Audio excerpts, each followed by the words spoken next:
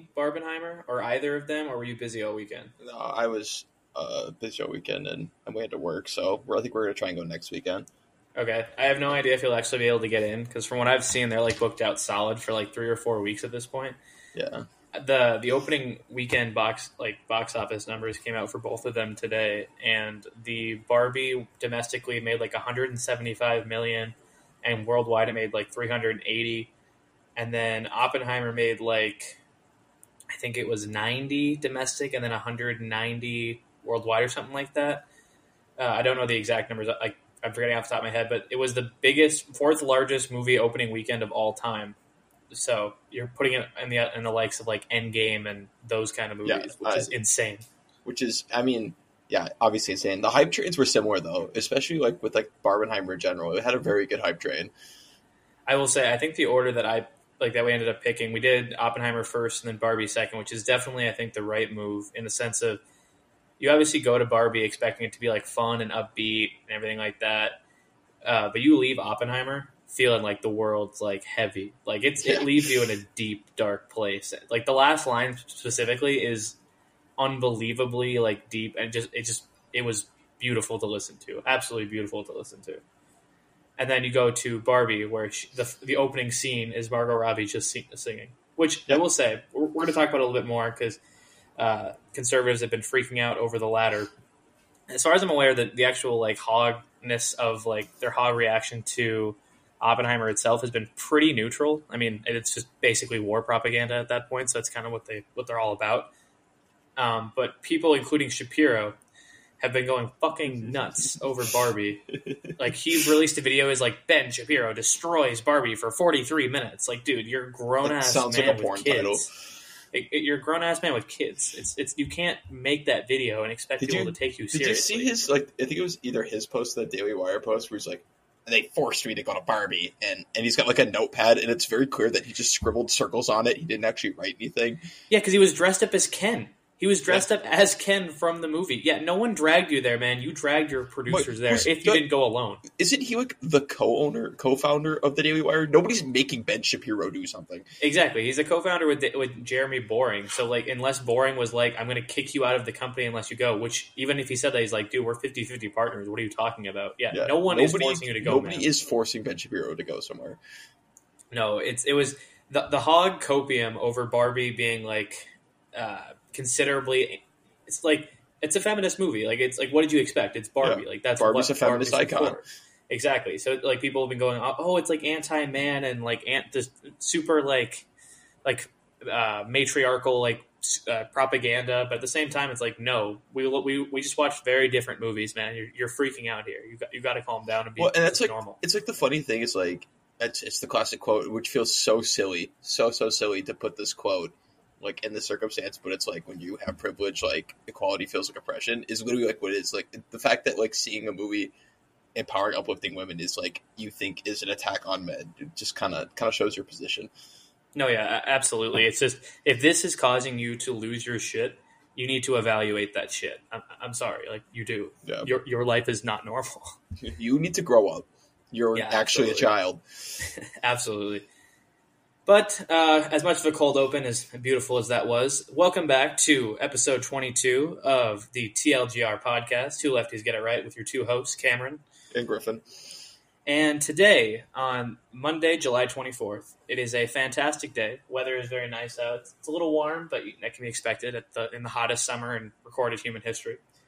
But it's a relatively nice day. Besides your last weekend, how was your week, Bush? It was good.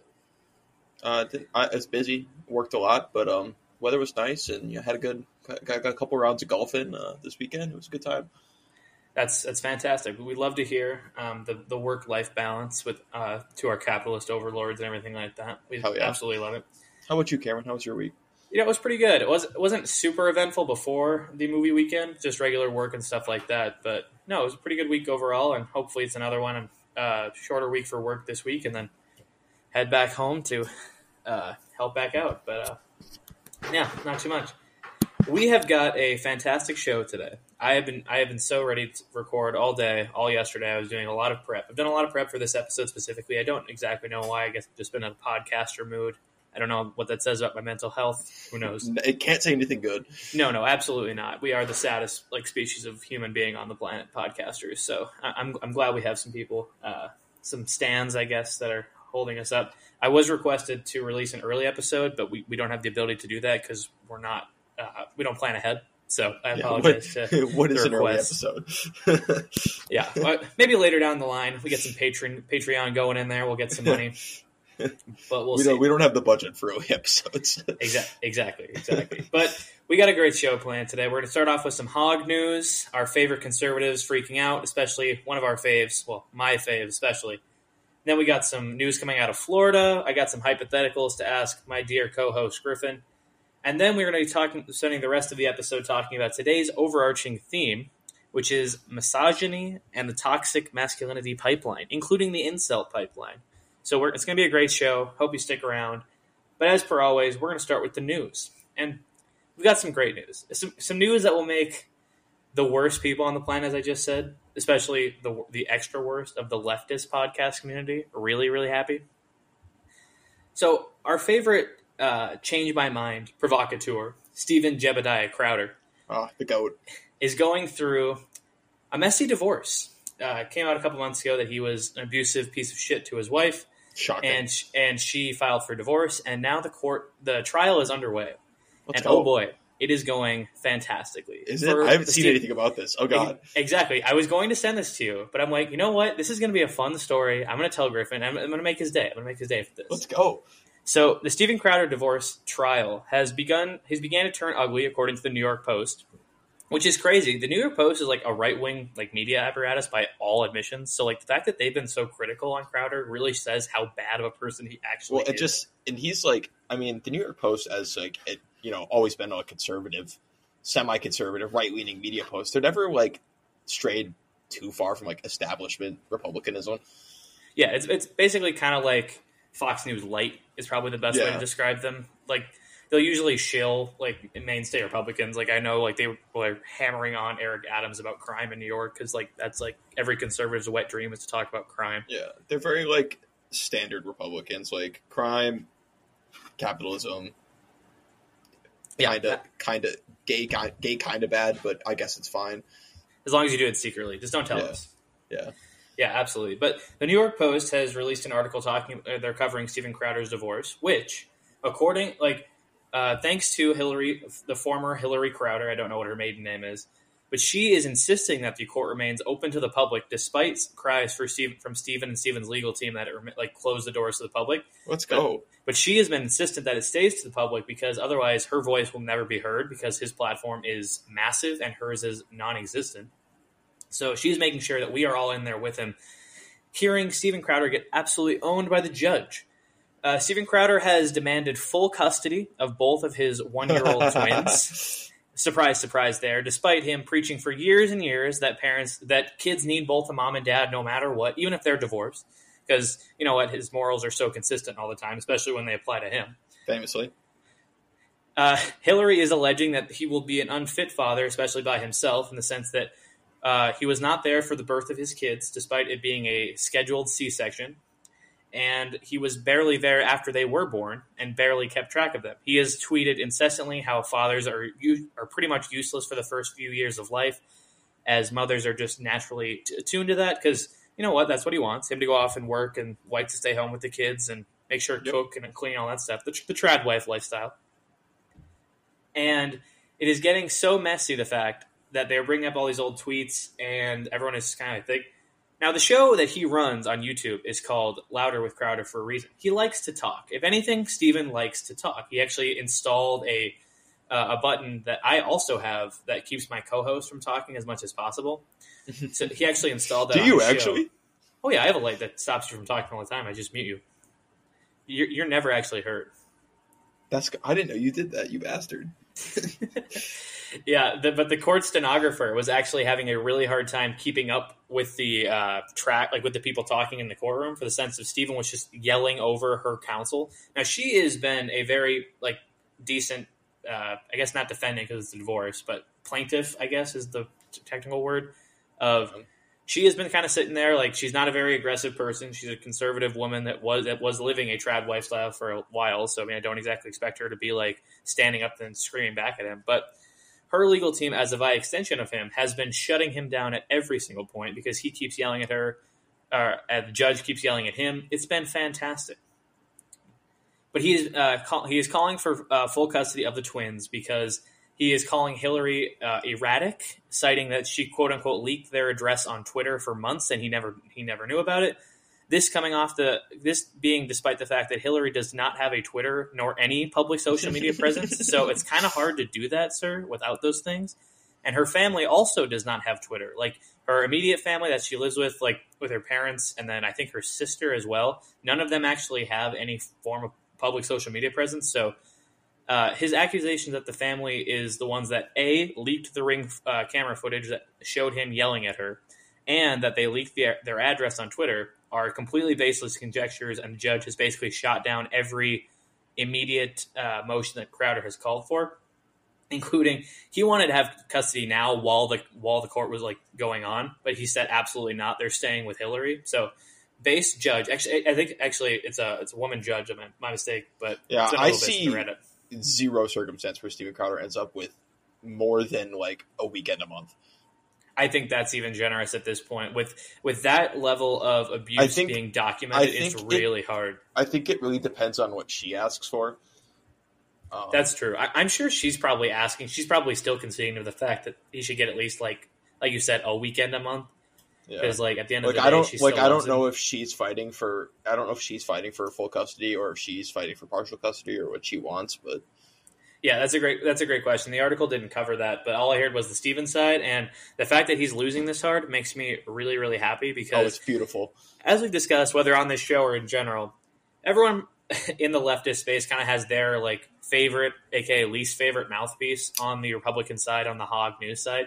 Mine has always been Steven Crowder. As a former Crowder fan, I see how cringe he is now and how just horrendously unfunny he is. And as someone that considers himself to also be unfunny, I gatekeep my unfunny people, and he is outside of the community of that. He is not allowed at our meetings anymore. I can't stand him. He very much irritates me.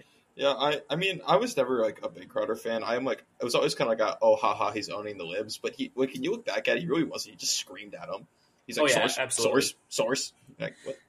Well, he sits there with Heritage Point talking points and data, quote unquote data that they make up. That he's literally just making up. It's like, what's your source? Well, Heritage Footage. What's their source? I made it the fuck up. Exactly. The Koch brothers told me this, so I have to listen to them. But yeah, that's the Steven Crowder update. I don't even think that Hassan has covered it a whole lot. I tried to get him to talk about it in chat yesterday, but he wasn't listening. But another hog, a new hog, you would say, is famous country singer Jason Aldean. I've seen so much about this. Is on his hog arc with a vigilante justice lyric in his newest song, I believe is the exact thing. Have you listened to the song? I have not listened to the song. I was going to at the gym. So I might interject on your story here real quick, if I may.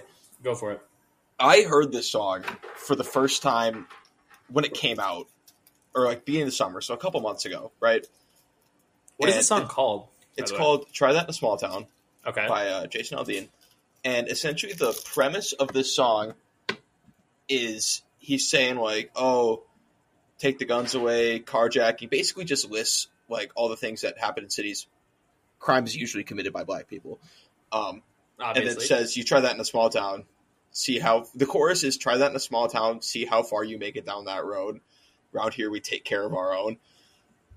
And it's like, there's so many, like there's a lot of fantastic creators on TikTok who do a very good job, like breaking down some of the lyrics and like analyzing the dog whistles in them, the racist dog whistles and like the lynching tones and stuff that are in it. The better job than I could ever do. So literally just look up, like try that in a small town controversy. And I'm sure you could, or dog whistles, and you could find something on TikTok very quickly. But I heard the song for the first time and I was like, I am okay with some of Jason Aldean's older music. I would by no means call myself a fan. And I think that's song, probably how I categorize myself too. Like every once in a while I'll listen to a song of his and everything like that, but at the same time I am never going to be a stan for Jason Aldean. Yeah, it's like I very recently, or like the first time I heard on the song, first of all, it's just not a very good song, to be honest. But like the one like that jumped out to me is like, oh, come in, take our guns, try that in a small town. It goes back into the chorus, and I was like, my like it's literally just like the hog fantasy of killing government officials and black people. Like that's Absolutely. the whole song. It's just the personification of that. Well, that personification has been spun by the Republican mouthpiece that is Fox News all the live long day. Every Fox News host for the last 72 hours has been absolutely like going, oh my god, throat deep on this man and this song especially. They actually had him on the other night. I think it was on the segment right before Jesse Waters. I don't know the exact host, but his exact comment to the comment about like the state of politics in general was, I love our country and want to see it restored to what it was before this bullshit started happening. Of course, referring to when Brandon was elected, and even back when he was a kid specifically. So it's a great hog arc. And the funny thing about Jason Aldean is like he's a city boy. He's always been a city boy. He's never seen dirt a day in his life. He makes the total bro pop country. He was born in like in a city, I think in either Georgia or Tennessee, like an actual city. Like it might have been Nashville, it might have been like Atlanta. But he's a city boy through and through. He lives in like a $6 million home in fucking Nashville. Yeah, he was raised in Macon, Georgia, with a population of 160,000. Yeah, that's really small, man. Yeah, he's a city boy. He's never been a small town boy. He never will be a small town boy. Like, it's not like we're small town boys. Waconia's not exactly small, but smaller than fucking Macon, Georgia. Yeah, we're literally a tenth of their population, man. If you want to talk about us small town, that's a small town in comparison. Yeah, and like we have small towns around us. We spent a fair amount of time. I mean, fucking, I spent years in high school out in like Norwood and New Germany, and these are small towns. Oh yeah, absolutely. I love the dichotomy of small town America. Like you genuinely you step away from like the cityscape and like the city like stuff like that because that's where all the crime is happening. Remember, listen to that. When you step out to these like country fields, obviously we were raised in like everything like that, so it's just this different culture of, oh my god, look what's happening in those cities because they're running it. Like, who's they, man? Like, what's going on here? Come on. Yeah, it's like, and that really talks about like specifically, like, oh yeah, look out for the inner city. It's like it's like black people. Like, just say black people, dude. Like, speaking of black people, that actually gives me a pretty good segue to our next topic of news. We got to talk about Florida. So, the Florida statewide school board voted to change the current curriculum for, I believe, K through 12. It could be just 5 through 12. I can't remember exactly. But the overall public school curriculum has been voted unanimously to change despite heavy protests during the actual like demonstration and during like the actual school board meeting. They have voted to teach that, quote unquote, enslaved people developed skills that could be applied to their personal benefit, as well as requiring both sides of violence to be taught when discussing violence towards black protesters, including the Tulsa massacre. So basically what that equates to, I'll talk about the second part first because the first part we can bounce more on top of each other because that's just openly terrible. But the second part specifically is basically taking away all of the meat of black protest in the sense, and it's basically just completely undermining them by claiming that they were all violent extremists and that if and when a white like counter protester was killed or was injured in any way, that's where the main story should be and that's where the main focus should be. Like, for example, I'm talking about like the Tulsa massacre. Yeah, the Tulsa race massacre is when basically these white farmers went into the city of Tulsa, Oklahoma, and pulled out, I think it was over 200 black men out of their homes, literally just sitting for no reason, and started killing them. The exact massacre, the actual details, I can pull up more specifics, but the basic genesis of they just wanted to kill black people, especially black men, because they were assuming that they had raped someone, I believe was the exact cause of it. But they pulled them out of their homes, they beat them with an inch of their life, and they killed them. Well, as it started going on that night, more and more people started defending themselves, as they rightfully should. And I believe like four of the white like abductors were killed in response. So they're basically saying in Florida now, when they teach that, that's what's the most important part. That's what we really have to focus on is life lost, guys. Like, don't mind why they were killed. Don't mind that the other people were killed in hundreds of more amounts than them or way more brutally. Don't worry about that. But that is the state of Florida right now, deciding, let's just ignore race as anything that's important. It's so funny. It's a great story. Like, the people who like condemn BLM are the same people who are like, yeah, January 6th was sick. Like, January 6th was peaceful, but if it wasn't peaceful, it was because of Nancy Pelosi. And Antifa. Which is like obviously, the insurrection of the Capitol is like deplorable in every possible way. And I think there's an error. I can't believe I'm going to say this. Don't say it. Don't say some lib shit. Please don't say some lib shit. And I don't know if it's lib shit, but it might be. But I can't believe I'm going to say it. I think there is an air of hypocrisy on both sides when it comes to the idea of peaceful versus like violent demonstrations. Like, you see the same people who say January 6th was sick are mad at BLM people rioting, and the same people who are saying January 6th sucked are like, yeah, but like burn down the cities. And I before you tell me how big of a dumbass I am. I understand that the motives are different, and like the BLM has infinitely more justification for being that angry and, for lack of a better word, violent. And, in this situation, like, they're incredibly more justified. However, in my personal view, violence, like a violent demonstration is not, I can't condone a violent demonstration in any regard, despite how much more justified it is in our current American climate. That is, I get it. We're all angry. We still are angry. And I could never understand the anger that, a black person could be feeling in that time. But I, again, can't condone violence in that situation. So, yeah, the issue that I have with, I guess, the both sides argument and complaint that you brought forward in that sense was, I think the media has done a very good job of hammering in this narrative to the normies population of like that the BLM riots were very, very dangerous. Like the summer of 2020 specifically. I understand that that's not the reality. Like, it was definitely way overplayed than it actually was. But I know the meat. I know what you're trying to say for sure. I think and you're 100% correct in the sense of both sides of the political aisle will always use riots as like the defining characteristic of like, oh, they're supporting this or they're not supporting this. And they'll both always cite that MLK speech where he says riots are the language of the unheard. And they'll both use it to say that, oh, MLK was pro-riot, he was anti-riot. So I 100% agree that the narrative that the media has pushed is basically following that. Because they basically push that, oh, everyone that entered the Capitol on January 6th was arrested for 700 years. They're waiting in GC prison, which is true. Some of them are still waiting in prison for their sentence, which is absolutely deplorable. I do not support that in any sense of the word. And that all the people that were out on the streets in the summer of 2020 during the BLM stuff, that they got no time, which is not true. There were several lengthy prison sentences come out. Quite a few arrests.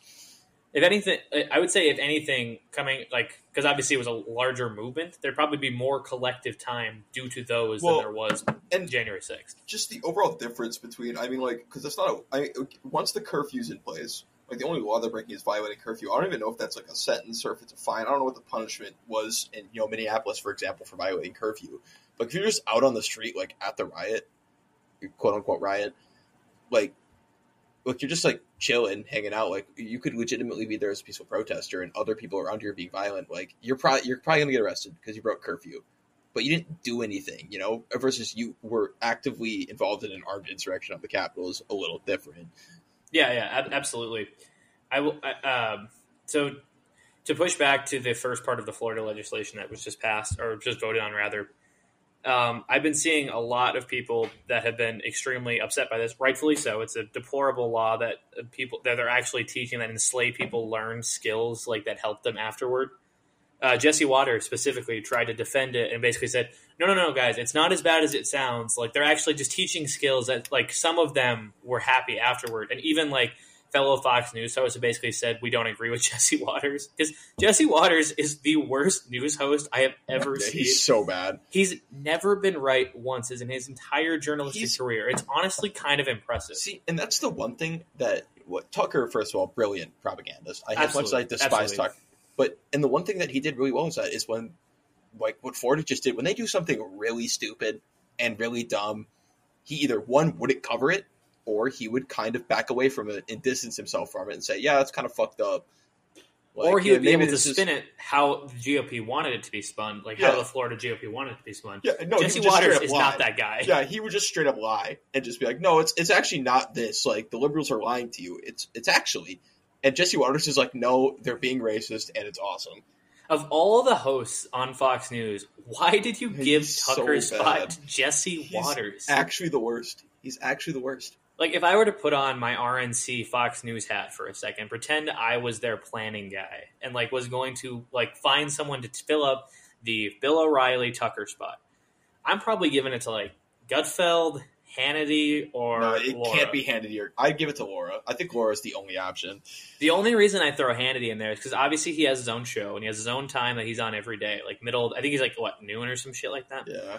But at the same time, he is a fantastic propagandist as well as Tucker. He's been doing it for a very long time. He was there when the network started. He's been there for like 30, 40 years at this point. And he has just cultivated this cult of personality in the sense of he is so pro GOP candidates, it's crazy. Like, the only reason I think personally that they didn't give him the spot is Fox News as a corporation does not want Donald Trump to be president again. Meanwhile, Hannity clearly wants Trump to be president again over any. I don't think that Hannity's contentious enough. Because I think like Tucker, like if Tucker gets up there and he's going to go with their agenda, and but like Tucker's not going to suck somebody off. Like, he's not going to suck Donnie. He's not going to enjoy sucking Donnie if he has to. He's not going to enjoy it, but Hannity will be on his knees, deep throating, licking the balls, like he's all over it. Oh yeah, absolutely. He does a very good job with that, and that's why I was so confused when they gave it to Jesse Waters, because he is not that guy. He's on the 5. He's on the 5, and that's all he's got. Yeah, well, yeah, he definitely doesn't have the experience. I think, and my Fox News watching father and his comrades agreed that Laura Ingalls should have gotten it. I think she's probably. I think she's on par with like Hannity and definitely better than Gutfeld. Probably on par, if not better than Hannity. I think.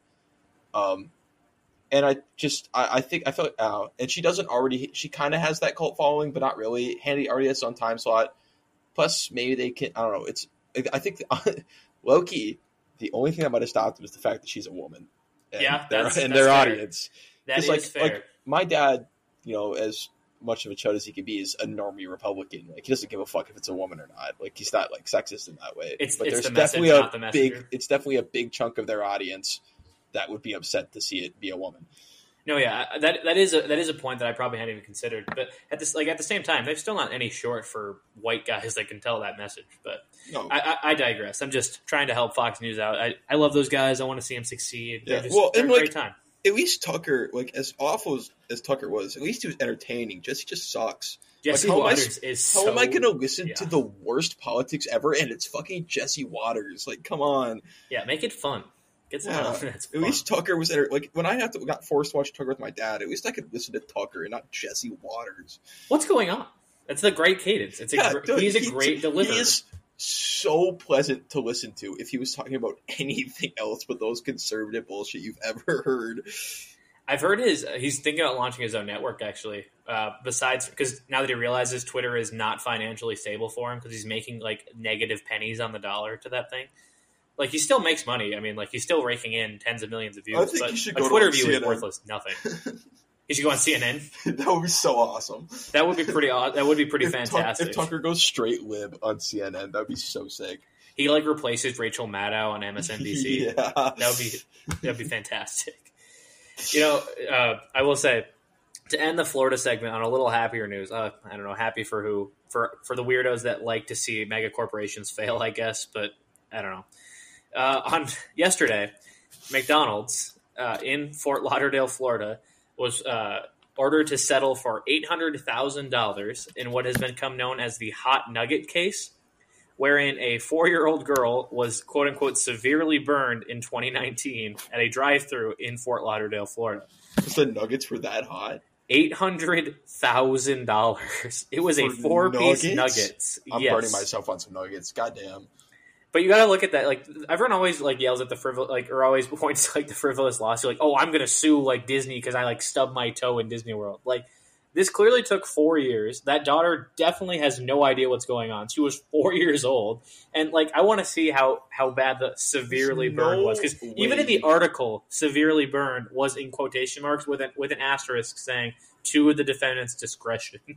If that nugget was literally on fire and you just, like, grabbed it quick and let it go, it wouldn't burn you that bad. $800,000. Oh, my God. I mean, it's awesome. But fuck McDonald's. That's awesome. Absolutely. Get the billionaires. I want them to keep paying this. $800,000 to everyone that's ever ate there for, I don't know, just the obesity rate. Or like that. Absolutely. His parents are ballsy. He's like, if I get burned by a chicken nugget, I go, ow. And then you move on. And then I eat it. Like, But you got to wonder, too, that $800,000 was the settlement money. How fat of a bag did that defense lawyer just make? Or did that prosecutor just make? I can't believe a fucking like a law firm took it up. That's crazy. For that much money, too. Like, someone walks into, like, a prestigious law firm and says, I want to sue McDonald's for $800,000. Because my daughter got burnt by a nugget. That lawyer's probably thinking, I really hope you found some, like, dead body and you're, like, suing for, like, emotional trauma or something. No, I got burned by a nugget. Is she okay? Yeah, she's fine now. What do you? Yeah, her hand's a little red. Oh, no, like, that'd be really bad. But yeah, keep doing it. Keep suing McDonald's. I fully support that. Keep supporting keep basically suing all these companies to obliteration. I fully. Now there's a legal precedent for it. Everybody should sue McDonald's for burnt by nugget. You know, speaking of legal precedent, so I follow our very esteemed Senator Amy Klobuchar on Instagram and I think on fellow. Did you just call Amy Klobuchar esteemed? You fucking lib. Oh yeah, she's my favorite. She's becoming more and more lib as the time. Like, she used to be kind of like a contentious like figure in the Democratic Party. Like, she was kind of like center left, but now she's just full on establishment. Whatever. You take what you can get. But Amy Klobuchar, I think she tweeted this out. That was where I saw it. But she is on the Senate Judiciary Committee, one of the most powerful committees in Congress, actually, and responsible for appointing Supreme Court justices and basically just the overhaul of the federal judiciary system. And there was an ethics bill that was introduced in this committee basically to rein in the Supreme Court and make sure that they are not exactly being this tyrannical government that they have taken upon themselves to be so happily to do so, right? They debated on it, and it passed out of the first committee, out of the Judiciary Committee, on party lines, voting 11-10, Democrats for and Republicans completely against it, and it now moves to a floor vote. This bill is almost guaranteed to fail in the House if and when it ever gets there. I don't even know if Manchin will pass this on the floor vote. Who knows? He's probably completely against this. Who knows? But the bill, as is, contains establishing a code of conduct for the Supreme Court that has to be like basically signed into law within or when it's signed into law, they have 6 months to enact it. So they'll push that back for eternity anyway. But it tightens financial disclosures, basically trying to limit billionaire donors. They have to disclose every time that they get any money, more than they already do. And they bolster a recusal requirement for a case-by-case basis that does not exist now. When a Supreme Court justice recuses himself from a case, which is very rare to do in the first place, it's basically to say that I'm going to make this vote easier for someone else. I'm just going to back away. These ethics guidelines that just passed out of committee basically would say Amy Coney Barrett couldn't have voted on Roe v. Wade because she had made a public statement about abortion being anti-specifically. So basically, if you've made a political statement, you have to recuse yourself from those cases. That, or I feel like you have some sort of or a lot of times when we see judges recuse themselves, it's because a good judge, at least that we used to see in the Supreme Court, that they knew they're I have a conflict of interest in this case, I'm going to abstain. Exactly. So that's what just passed out. If this will ever go anywhere, like I said, it's almost guaranteed to fail in the House, so I wouldn't exactly get my hopes up for it. In the sense of it will get there, get shot down, or it'll just get amended and sent back to committee forever, and it will never actually go anywhere. But in the miracle world that it somehow passes the House, somehow gets to Brandon's desk, and he signs it, they'll take all of those 6 months to do nothing, and in those 6 months, they will rule on that law saying it's unconstitutional. Because whenever any law has ever been made to go against the Supreme Court gets a case from a mysterious lawsuit that comes for them and says, oh yeah, it's actually unconstitutional, guys, so no more law for you. Yeah, the only way the Supreme Court ever gets checked is a constitutional amendment, so It'll never happen. Exactly, at least not in our lifetime. But speaking of Congress, I do have a question for you. And I thought about this the other night, and I'm like, you know what? I need to hear Griffin's take on this because I don't know if we'll actually agree on this or not. So if you know how we grew up listening to, not exactly us, but more so our parents, and we kind of felt like the remnants of it. Excuse me. But that was an actual cough. That was a sarcastic cough. But we grew up kind of listening to those Schoolhouse Rock videos, and that's kind of how our basis of government was like established. That's how we became the nerds that we are today, because the songs were so catchy. They were bangers. But exactly. The one that I'm pretty sure most people, especially our age, listen to for sure was How a Bill Becomes a Law. It was like, oh, someone suggests a law, then it goes to the floor, whatever it was, right? If there was a proposed bill at the federal level, let's say I walked into the House of Representatives tomorrow and I propose a bill. And let's just ignore party lines for a sec, just for the sake of the question. Whether they have all three chambers or both chambers of the same party, whether they're one of each, doesn't really matter. If I walked into withholding a bill and was just demanded a floor vote right then and there to ban corporate lobbying, do you think there would be any form of symbolic resonance for that bill? Like, what do you think the breakdown would be? By party, by like people, anything like interesting? Both the Senate and the House. Well, we got 435 members in the House? Yep, 435 House, 100 in the Senate. All right, so I think we're probably seeing about 419 against in the House and probably about 97 against in the Senate. Yeah, see, and that's kind of what I think too, in the sense that there's no way it would ever even come close to passing. No, but the question, the only people who wouldn't would be like the newbies who haven't had a chance to really like line their pockets yet, or like Bernie. That's fair, and I agree with that.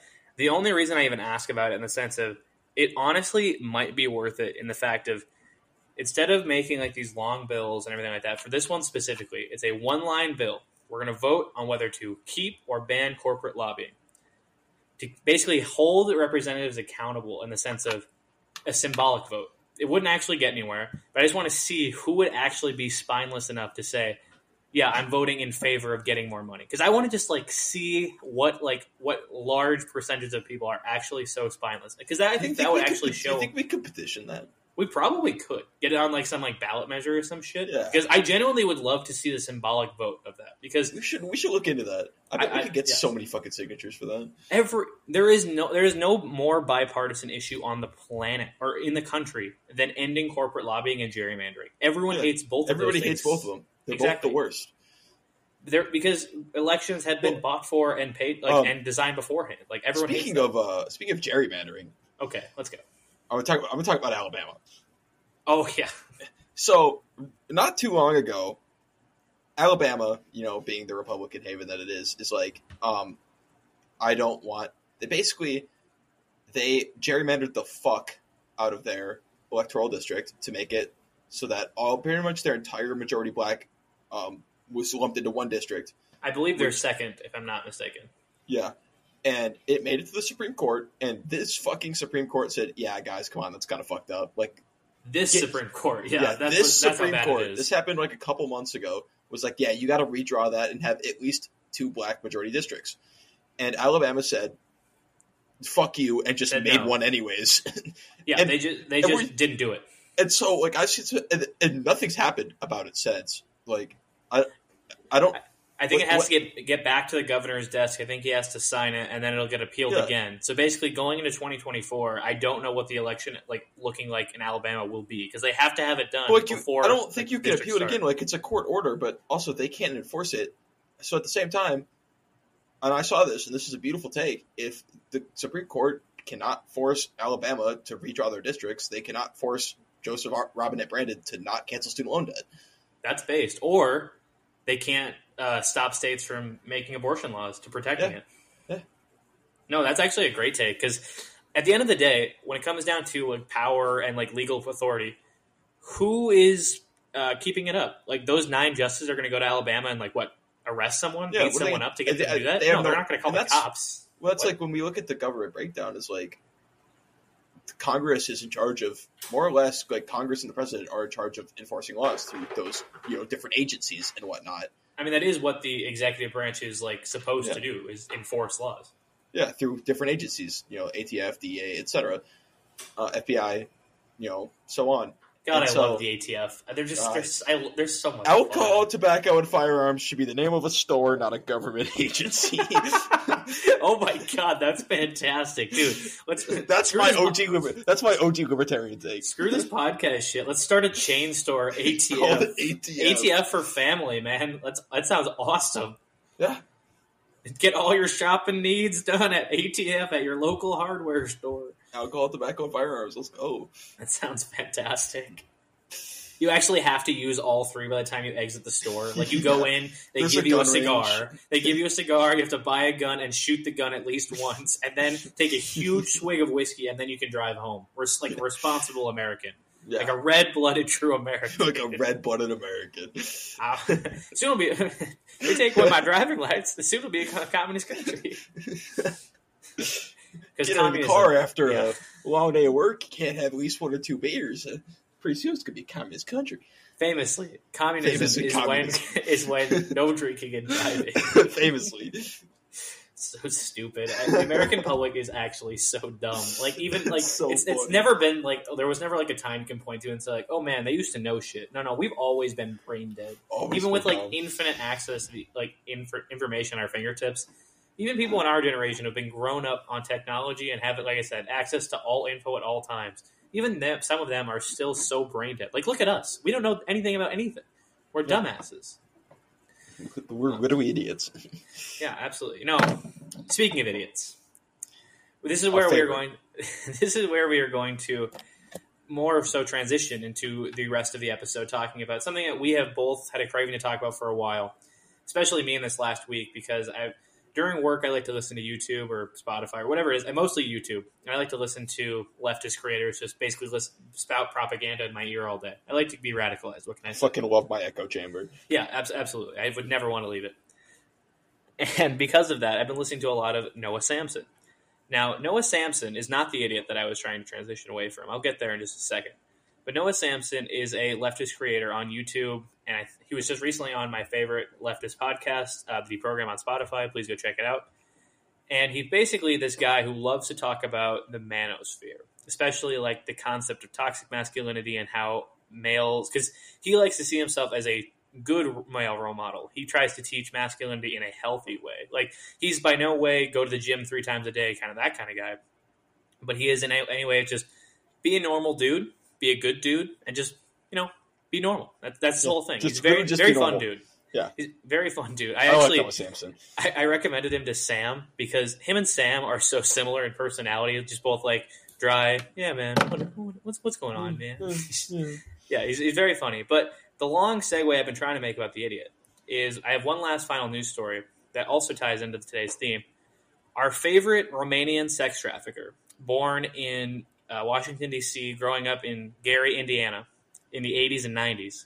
Andrew, or what's his full name? It's not his first name is not Andrew, but it isn't. No, he has 3 names, and his first name is not Andrew. It's like I want to say it's like Elijah or something weird like that. Like, it's not like a. Hold on. If you can find it, let me know. But our favorite Romanian sex trafficker, Andrew Tate, has been under house arrest since the beginning of March. Him and his brother Tristan, as well as 2 of their Romanian associates that are under this human trafficking and sexual assault. I found his actual name, yeah, go ahead. And it's so British.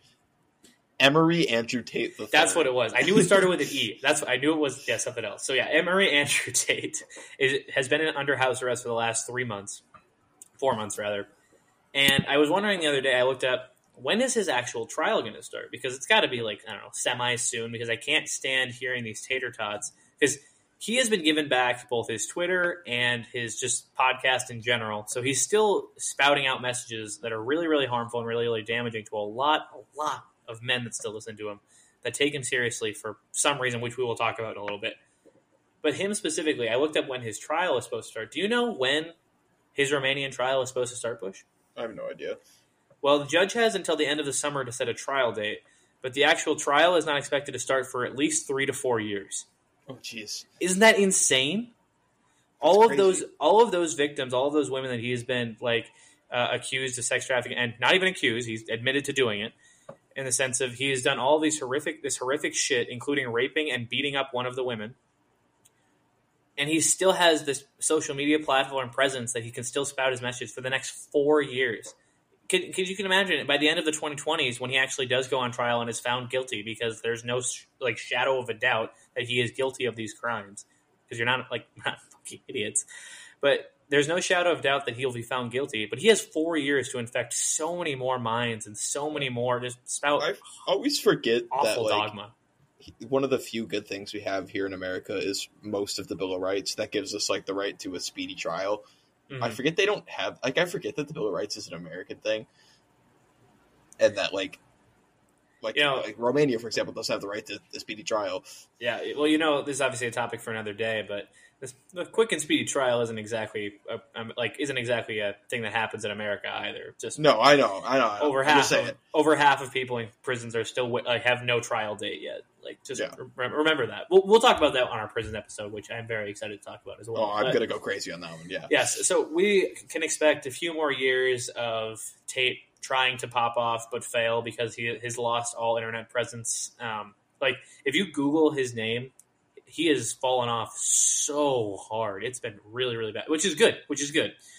But I mean, it was predictable too. Everybody who kind of does the Andrew Tate thing pops off for like a year and then just drops off the planet. TLGR soon to do that. So yeah, obviously, get on the ground floor now. We're popping off so hard. Just saying, insider trading. We're about to go pop off. We're about to make a huge brand deal. So make sure to invest thousands of dollars into our show. In our famously publicly owned, publicly traded, famously. We're about to be bought by J.P. Morgan. What are you talking about? We're actually going to be acquired by the Daily Wire. That would be. I would 100% take the bag from Daily Wire. Hell yeah. Back to talking about Steven Crowder. I would take the bag from Daily Wire and run. Like, not even questioning it. It's the running joke within like the left community and like everything like that. It's so much more financially stable and financially secure to be a right wing grifter than a left wing one, because there is no big donors for the left wing, unlike like the right. Like, you have the Daily Wire, which is founded by two oil barons who gave I think it was like $150 million to start to Ben Shapiro and Jeremy Boring to start their thing. There is no leftist organization on the planet that is getting a $150 million donation, because they are literally antithetical to the ruling class. So, but besides my point, in the sense of right-wing grifting, we have Emery Andrew Tate, born on December 1st, 1986, from what I looked up. He is basically, his goal in life was to never be forgotten or to leave his name in history in general. And he has tried everything to get to that point. Like, I'm talking like everything under the sun to grift. He has tried because as he puts it, when he came out of the womb, he was already swinging at the doctor. The doctor has never seen anyone so ferocious as Andrew Tate. I kicked him in the face, and he was very bruised for 3 days, according to his biographical take. But since then, he has basically become he really blew up last summer, and I actually don't know. My first experience with him was when he debated Hassan. I had no idea who he was until he started making. I saw him on TikTok well before that, spewing just nonsense. Yeah, because I don't have the demon. I didn't have the demon TikTok at that point, but so I didn't see him anywhere. Yeah, I had no idea who he was. Way before he debated Hassan. I mean, months, probably 6 months before he debated Hassan, if not more. Well, I think his first real prominent thing was when he was on Aiden Ross's stream. He was popping off before that. He was going crazy on TikTok for a long time. Well, I know at one point he was the most famous person on the planet, in the sense that he was more Googled than any other person on the planet, including like Joe Biden and Elon Musk and stuff like that. So he did get his fame for a very, very brief period of time. But in his ever since then, he has been in the quote unquote public stage or public eye and the social media presence, because he has basically taken this strategy of appealing to the sad, lonely men in the world and saying, the reason you're sad and lonely is not because of capitalism or the patriarchy pushing down this unrealistic expectation onto you to be a certain way, aka toxic masculinity. But it's not neither of those things. No. It's women. Women are the problem. So make sure to hate women. Yeah. Which brings us to the incel pipeline. And Bush, I'd love to hear your definition of the incel pipeline. Well, so here's, I think, and this is like this, we had this conversation for a long time, and like yesterday, this would kind of be like a very big theme for the rest of the episode, is just like male insecurity. is I think so many men are just so insecure for no, like, really just like it partly because of guys like Andrew Tate and like other things, like social media in general really just like hits hard, like all these male influencers, like, yeah, like women be cheating, women be shopping, like you need to control your girl because she's gonna go cheat on you if you don't, and like these men get just so insecure and like scared that they don't even try and talk to women. They're just like, yes, Father Andrew, women are bad. Yeah, like between we're to stick on Tate, we'll talk about some other examples in just a second. But Andrew Tate's whole thing, like I said, how he appealed to this male base, which he found was because the only reason he really cares about them in the sense of it's just the easiest way to grift. It's the easiest market to say, hey, men are really sad right now. Let's blame everything except for the actual like systemic problems that men actually face, including his brilliant takes on mental health, including the fact that he doesn't believe depression is real. He's actually been quoted several times saying depression is a myth. If you don't believe in it, it has no power over you, because that is how it works. Remember, at the end of the day, it's all mind over matter. What are you guys talking about? Why do you need these pills? Mind over matter. Just wake up and be happier. That's all it takes. But including, God, I wish I could do an Andrew Tate. My British is okay, but like it's definitely not like the gotta be a top G, mate. Like that's not like where I'm at, but whatever. He's not even like doesn't even have like a good British accent. He's like his own thing, and it's so bad. Andrew Tate is horrendous to listen to, both for the way he talks and the message that he spews. Yeah. Because it's just like he's just a dumbass. Like he's so stupid. He is such a brick. Like it takes a lot. Like this is absolutely a Hassan take, but him and Donald Trump kind of go back and forth on the stupidest criminals on the planet, because to do a crime successfully, there takes one thing. Don't tell someone you did the crime, and you'll tend to get away with things, especially harder to prove things, like in Trump's case, mishandling evidence, or like mishandling classified documents, or in Tate's case, human trafficking over the course of years with women on an OnlyFans agency. Those two things are very hard to prove, unless you do both of those things and you admit to doing both of them knowing that they're illegal.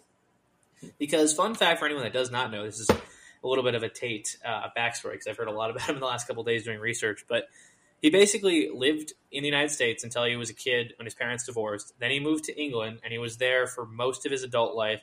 And then he moved to Romania in 2019 while he was under investigation for rape.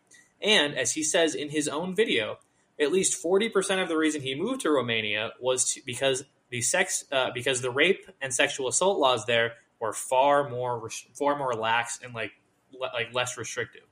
Even though, as we all know how that turned out, he didn't get arrested in Britain, but he did get arrested in Romania. So that's how bad at doing crime they really are. It's just I swear, you talk about. I don't want to like hammer us on too hard because we're starting to get up towards our time, and there's just so many of these figures to talk to. But another big one being Jordan Peterson, and he hits hard on the incel thing for he produces like the very like traditional like, oh, you're a man, like be a man, like, but they like this very like traditional view of being a man, and I wouldn't call myself really or you either like traditionally masculine. Like I like. What are you talking about? What are you talking about, boy? I'm the top G. I am the definition of traditionally masculine. Thank you very much. Like, you more than me. I'm shorter, skinnier. Like, I'm not like super like bold and outspoken. Like, I just like don't really give it. Like, we knew the same way. We're very relaxed and don't really like get that fired up about most things. And like this, like we're not like especially male ego shit. Yeah, especially male ego shit. Like yeah, it's the whole like you don't need to be fucking loud and annoying to like. Or like, oh, I'm the protector. Well, it's like, no, just be normal. Stop it. Exactly. Which also kind of brings into our other, like the main other focus of like that I wanted to talk about a little bit too, is the Fresh and Fit podcast. The two guys on there, Walter and Myron. They're also part of this black pill, red pill, inceldom pipeline in the sense of they recognize that men are chronically lonely in the modern age. There is an inherent modern loneliness to being a man in the age of today. Like I will 100% support that. I don't think there's any evidence to support the contrary of that.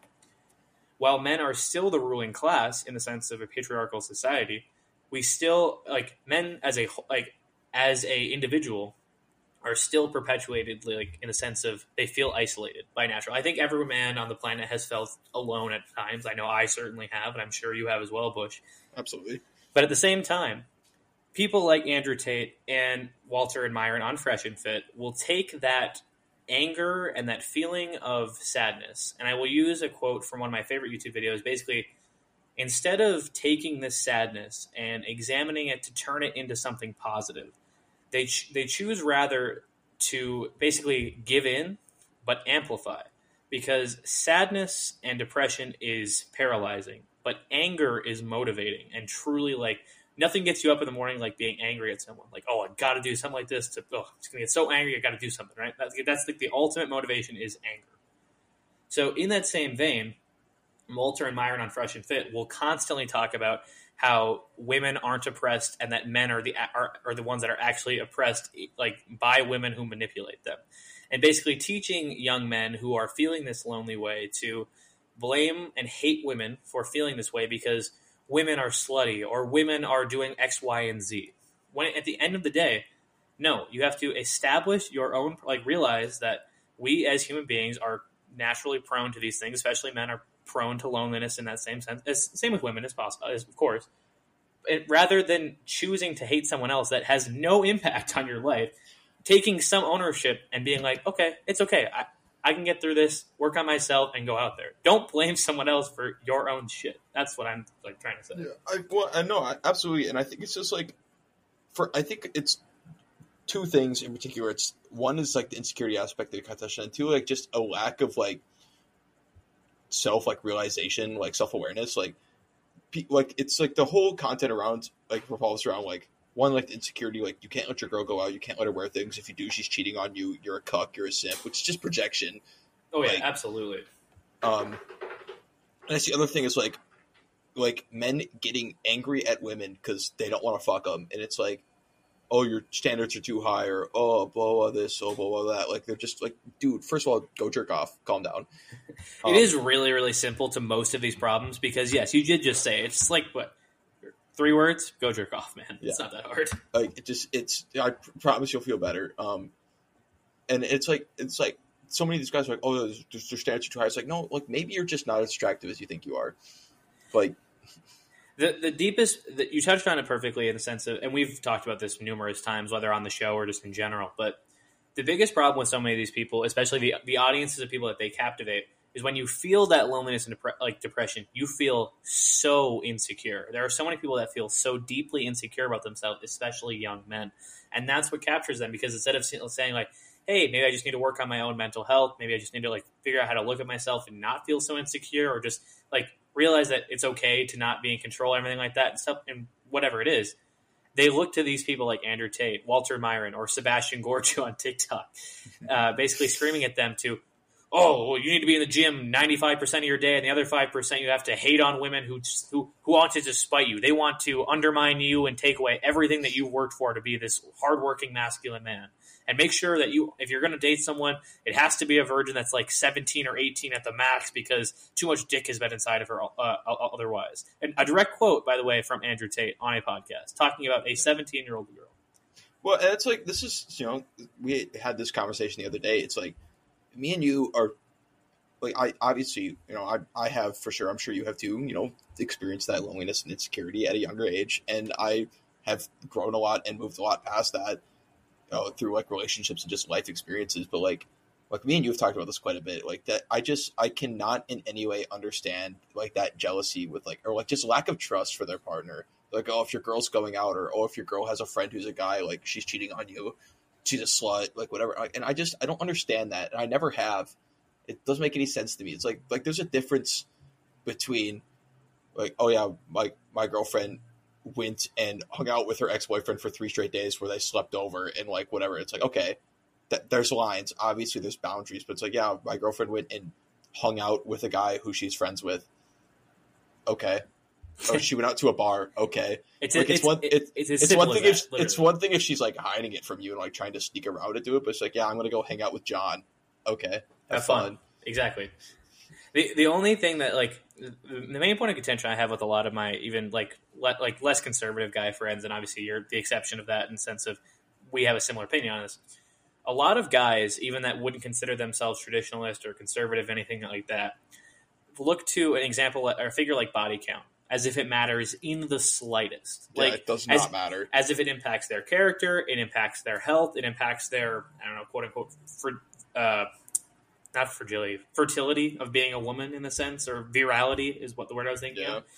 But it's just the insecurity playing back again, because to give the greatest dating advice of all time, it doesn't matter in the single slightest, my guy. The only thing that I've always said is if I was going to date a girl that had a body count of 15, the only thing that's going to pop up in my head is I'm going to give her an apology note for being the 16th worst sex she's ever had. Like, that's the only thing. Like, I can guarantee that. But I'm not going to take my anger out on her for having slept with other people before. Who cares? It does not mean anything about your personal value as a person.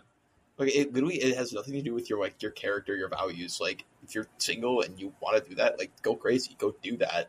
Like, there's nothing wrong with that. And it is just an insecurity. They're scared that either they're too small or they're not going to be good enough. Somebody fucked their girlfriend better. That's what they're scared of. Yeah, absolutely. Just, I hate saying the phrase, just stop being insecure, because it's not that easy. I 100% agree with that. And that's like kind of the point that we're trying to convey is insecurity happens to all of us. That loneliness happens to all of us. It's hard. It's a battle we'll all go through. But there's a better way to channel it than hating women and like this.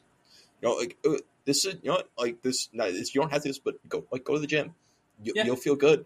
Go to the gym. Go to the gym. Like, and that's the problem with like Andrew Tate, especially, is like he says all this fucked up shit 99% of the time, but then he'll every now and then, very rarely he'll be like, you need to like, he's like, you're feeling down, whatever, you're angry, whatever, go to the gym, work out, you'll feel better. He'll say something good 1 out of 100 times. But there's just so many like healthier, like us, me and you are obviously both big Hassan fans. You don't have to be a Hassan fan, but he'll say the same thing. He's the complete opposite end of the spectrum, Andrew Tate. He's like, you're feeling like, he says the same advice. Go to the gym. So many people are saying go to the gym. You don't need Andrew Tate to tell you to go to the gym.